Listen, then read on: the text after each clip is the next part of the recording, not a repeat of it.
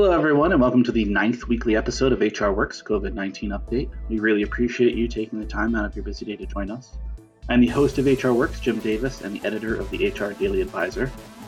We are now 3 months into the pandemic, and we're starting to see the first COVID-related employee lawsuits. For example, the world's largest beef processing company is facing a wrongful death and survival action for the coronavirus-related fatality of an employee who worked in one of their Pennsylvania factories. If history is any guide, it's likely the tip of the iceberg. Employers beware. We are pleased to have with us today attorney Andrew B. Zellman, partner at Berger Singerman. It's a business law firm out of Fort Lauderdale, Florida. Andrew represents businesses and individuals in a variety of complex commercial disputes, including intellectual property, class action, and general liability cases in both state and federal courts.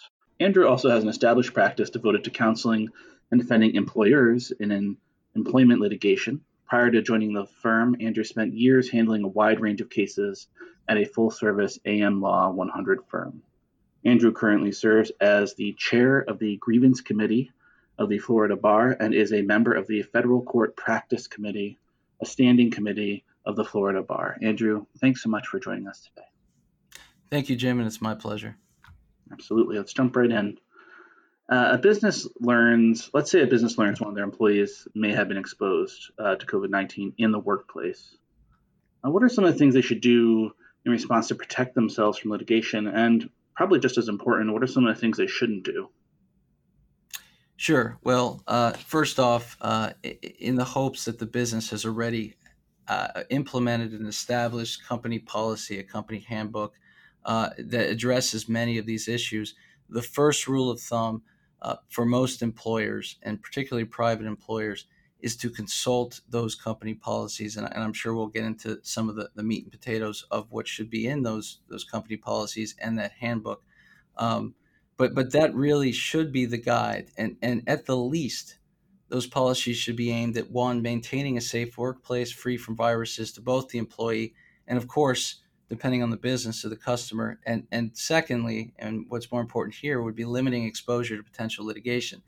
And so what we're seeing now is where there's been exposure to COVID-19, the first stop for a lot of either litigation or government enforcement has been OSHA. And OSHA, Occupational Safety and Health Administration, has taken a very hard, aggressive stance on ensuring that companies, either essential businesses, throughout the term of COVID, so starting in late February, early March, when the shutdown started happening, through now where we see a wave of reopening of non-essential businesses and those, pursuant to government order and administration, that they follow certain protocols. And I think that this started with certainly with the 10 steps that I think everybody got in the mail. There may have been a mailer from the president of the executive office saying you follow these 10 steps. We've heard about social distancing. We heard about Dr. Fauci and the CDC.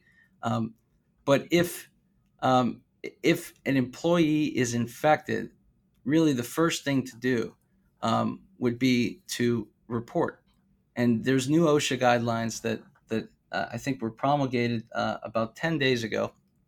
And what they require is that there needs to be actually an investigation from the employer. And I think that the trend with many of these laws is that the employer has the burden to follow through, to implement the policies, certainly, to ensure that the employees are safe from the viruses under OSHA, to ensure that the employees are paid properly, and if teleworking or otherwise, if those policies are implemented, that they're done properly.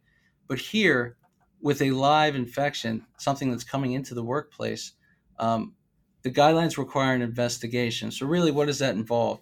There has to be reporting, notifying the employees to determine whether there's further contact with the potentially contagious employee. And there's actually a form, it's called the OSHA 300 log, where the company needs to fill out and actually submit that information. So that's the first thing to do.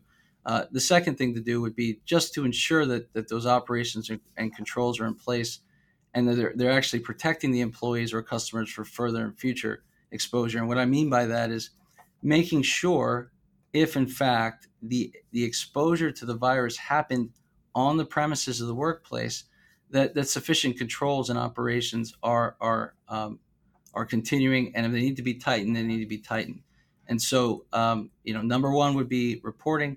Number two would be reviewing the controls and the operations to make sure that it continues to protect the other employees and potentially the customers. And so, before engaging in any litigation or worrying about litigation, those would be really the first two things, and those would be the things that OSHA would tell you need to do. When it comes to employers' policies, particularly in the wake of COVID-19, what would you say the most important updates should be that employers should make? Sure. Well, in general, when making company policies, particularly when it's dealing with something like COVID, meaning some kind of infectious disease or virus, the company should follow guidance, regulations, statutes, orders from federal, state, local governments, and agencies. And that includes, and we've heard a lot about this, Centers for Disease Control, the EEOC, the Equal Employment Opportunity Commission, has come out with a lot of guidance, and of course, OSHA, which all address really what should be in a handbook, which should be provided to employees, and even OSHA will give a risk. There's a risk table where it's actually a triangle, and it'll tell you in terms of what industry and what type of work it is. So, for example, a medical profession or dental office would be a very high risk, and in terms of those employees, there should be certain policies and protocols that the employer should implement. At the lower end is your general office, your law offices, your business offices, where contact is not essential, which can be done by remote means or even between offices.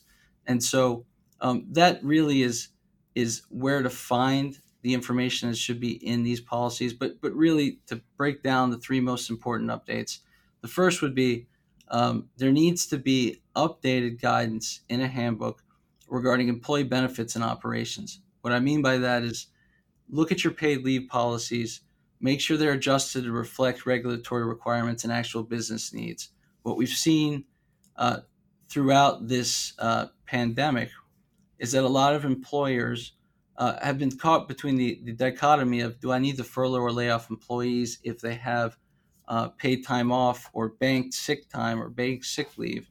How do I implement that? What can I do? And if I don't want to furlough or lay off these employees, is there a possibility for me to require the employees who are either teleworking or perhaps there isn't as much work for them to do? Can I require the employees to take their paid time off during the month of April or May or June before work starts picking up? And that is to avoid perhaps a situation where the economy reopens, things turn around, and then you have employees taking 2 weeks of vacation because they have that sick leave. And so if a policy provides that kind of flexibility for the employer in terms of authorizing, scheduling, and requiring pre-approval for before paid time off or sick leave or vacation time is used by the employee, well, that's certainly something that needs to be reviewed. Another key component underneath the employee benefits and operations rubric would be your telecommuting policies. Not every business can have telecommuting, and I think that that's inherent. Many businesses in the industrial field or otherwise require their employees to be at the workplace in person, such as Jim, the example you gave about the unfortunate wrongful death action involving the employee in Pennsylvania on a food processing line.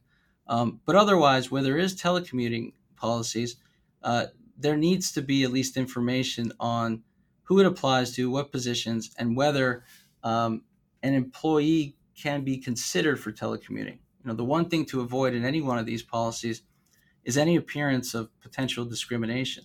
For those employees who work a position which may be allowed to be telecommuted, the employer really has the onus to look and see if it's a reasonable accommodation to allow the employee to telecommute. And if so, and if it's not a burden on the employer, perhaps that should be left open. So that should certainly be under the employee benefits and operations. The second general source of policies in the wake of COVID-19 would be your business continuity plan. And this actually has been uh, um, advised by OSHA that every company should have some sort of infectious disease control policy. And I think for many companies, the concept of this type of policy has been foreign until now. And it appears that this policy is going to be a regular provision in every handbook going forward. And what's in an infectious disease control policy? It's the steps the business is going to take to continue. It's the steps the business needs to do in order to protect their employees, and it can be flexible because, as we know, the guidance keeps changing. Um, uh, are masks required? Not in every industry, and certainly not in every office. Um, is a plexiglass or a divider required? Certainly not in most places of work. Is social distancing required? Yes. Is hand washing required? Yes. Is the obligation to ensure that that the tissues and napkins are placed in waste baskets? Yes. Should there be information in a business continuity plan or infectious disease control policy that tells the employees we have a break room, we don't want more than X number of people in the break room at a time? Absolutely. And OSHA has said that. Now, historically, some handbooks have included sort of an OSHA friendly policy, which may be entitled something like a health and safety in the workplace policy. My recommendation would be either include a new infectious disease control policy or amend or supplement that health and safety in the workplace policy um, on a provisional basis to address these issues going forward, certainly subject to change. Now, with that infectious disease control policy, you can add in your employee screening procedures. Again, this is not every industry, not every business has to follow the same procedures, but at the least, every company should require their employees to self-report, which is when reopening or in terms of an essential business that is continued, um, a form requiring the employees to fill out if they've had symptoms of coronavirus over the last 14 days. Have they been tested? Um, have they had a fever? Each day they've had a fever, and to have that information to submit it to the employer. The employer should still keep that information confidential, unless, of course, there is a diagnosis of coronavirus and there has been exposure. And then the ADA has certainly stated that the needs of the protection from exposure outweigh the individual's confidentiality rights. Now, that doesn't mean it should be reported anywhere else, but only to those people who need to know. And so those are one and two, which is employee benefits and operations. Second would be some sort of business continuity plan, and then lastly, and I mentioned this earlier, under the business continuity plan or as a separate plan, there really needs to be those reporting requirements or reporting procedure under OSHA. For the larger companies, there may be multiple people responsible for reporting. And if somebody comes in sick, reports sick, shows symptoms, and it needs to be reported under the OSHA guidelines, there needs to be a point person or point people in the company, and that entire procedure needs to be in writing for everybody to know.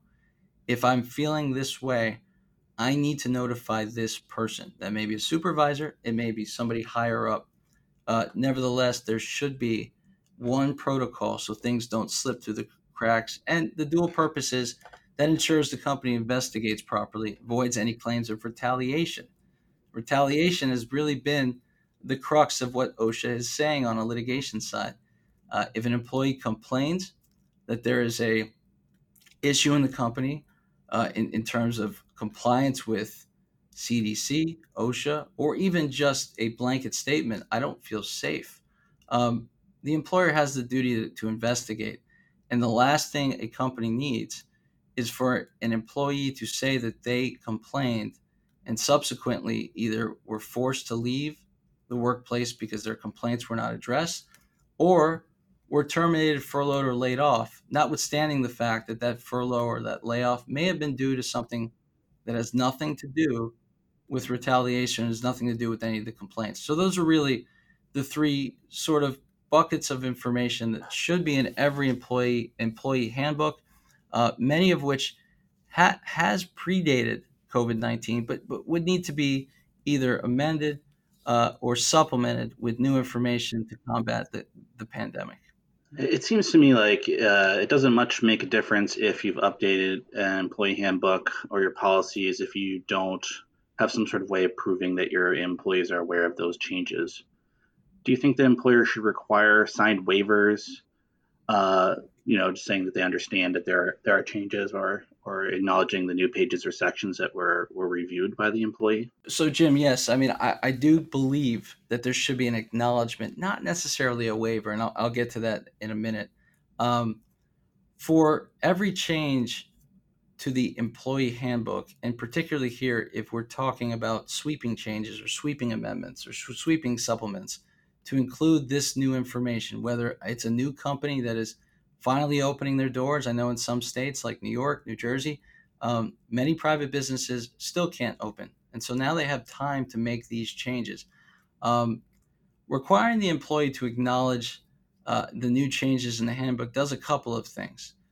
One, certainly establishes a record that the employee saw, acknowledged, and signed off on these changes. Now, the employee may say they didn't have any choice but to sign off on it. Nevertheless, it's an acknowledgement. Secondly, um, it opens up the discourse and it allows an employee to raise issues that they may see going forward or ask those questions, because these handbooks are going to be static. The policies are static. We're not going to be able to address everything in every handbook, and really you don't want to do that because you want to be able to leave open the opportunity to revise and change the handbook in the future, again with new guidance and accepted practices and local governments giving more information in terms of what can happen moving forward. But the third reason is you're implementing these policies as the company. You can only do what you can do as the company. If the employees don't follow the policies, they're useless. And so what you want to promote, or what I believe every company should promote, is it's a shared responsibility. The employer, sometimes with input from the employees, and that's why you send them these documents in advance and have them sign them, will establish these policies in compliance with the law. And where there's not law and where it's open, the recommended guidance. The employees have to implement these policies with oversight from the employer and from the managers and from the officers of the company. Having the employees sign off allows them to have some skin in the game, that the onus is on them to implement the policies, because if the employer requires masks in the facility and one employee is not wearing the mask, and if the other employees don't speak up and the employer misses it, certainly there's going to be liability on the employer, but the policy is not going to have its intended effect. So I do think that all employees should acknowledge in an acknowledgement form, much like you would do whenever you'd have an employee sign the handbook for the first time, or maybe on an annual review. In terms of a waivers, and that's a question I've actually gotten from a lot of clients and a lot of companies. Waivers are may not be enforceable here. It really depends. It may be partially enforceable, but where there is a wholesale waiver and hold harmless or assumption of risk attached to any handbook, or certainly with these policies, the law may step in at some point and say, well, that's not a meaningful voluntary choice. And I think that there's probably some truth to be said that an employee is not voluntarily agreeing that if he or she comes back to an office, that if they contract coronavirus while in the office, which again is difficult to prove, and again that's why OSHA is having these reporting logs, that they assume the risk of this happening by virtue of them signing a piece of paper. It's a little bit different than bungee jumping and Right. skydiving and the like.